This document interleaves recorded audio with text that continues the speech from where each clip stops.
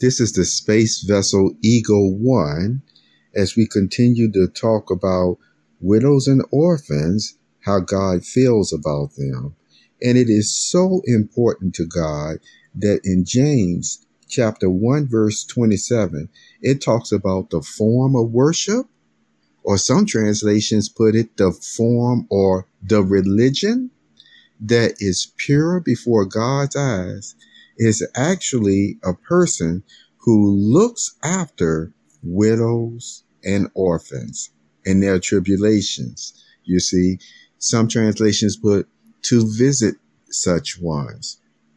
All the same, the Spirit goes to show that when God sees this, when a person actually looks after widows and orphans in that way, you see, to help them, put it this way, even though no examples were given on what you can do for them, you're pretty sure when you go into your treasure or what's good in your heart, then wouldn't it involve at times monetary value, chores and things of that nature, a kind word? Yes, all of that is involved in what?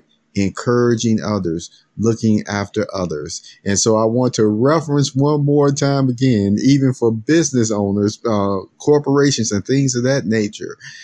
This is always still my encouragement to deal with such ones with balanced scales or fair scales.